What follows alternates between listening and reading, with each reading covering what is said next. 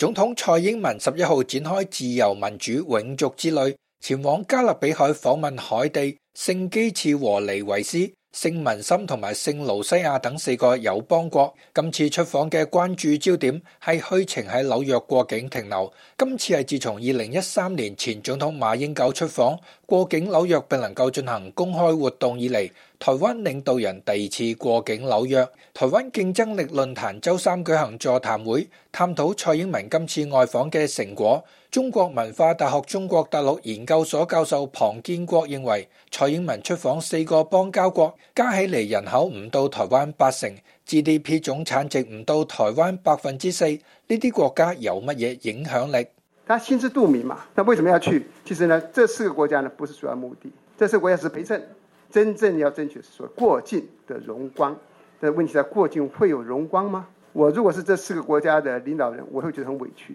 因為擺明了你就是來我這邊呢過個水，你真正目的不是呢對我這4個友邦有什麼呢？太多的友誼要促進，你真正的目的是要借着到我這邊一遊，然後呢過境美國，希望在美國的過境期間呢能夠有所突破，在美國過境期間呢能夠加分，在美國過境期間的表現呢能夠呢拉抬你的選情。政治大學國際關係研究中心研究員湯兆成表示，蔡英文今次過境美國係走1995年李登輝模式，仿效當年李登輝訪美導致飛彈危機，對台灣內部選舉相當有幫助。借由過境外銷轉內銷，重點係為咗2020年選舉。湯兆成指出，今次總統選舉可以用決戰境外、大國博弈嚟形容。外力介入痕跡越嚟越明顯，包括蔡英文出訪前，美國宣布對台軍售。所以說從這裡可以看得到，就是美方他非常堅決的要來支持蔡英文，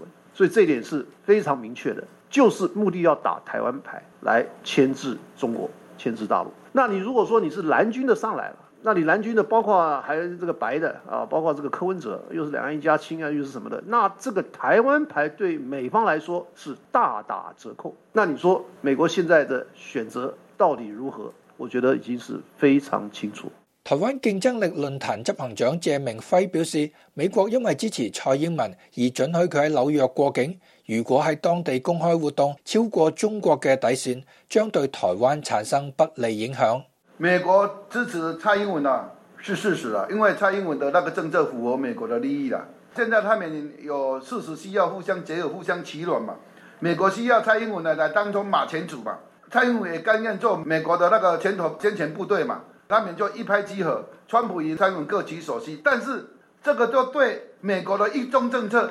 對中美關係構成很強烈的挑戰，而且是很容易就跨越紅線的。那蔡英文呢，就是火中取栗嘛，那可能又會引火燒身嘛，置台灣安全於不顧嘛。那如果因為這樣的話啟動反覆內法的話，台灣是得不償失的。謝明輝指出，蔡英文過境嘅外交牌代價係向美國繳交超過150億美金保護費，包括購買108輛 M1A2 艾布蘭主戰坦克、250枚肩射式針刺防空飛彈，以及傳言中嘅66架 F-16V 戰機等軍備。謝明輝話，蔡英文前6次出訪之後都有邦交國斷交，台灣邦交國從22個變成17個。自由亞洲電台鍾廣政台北報道。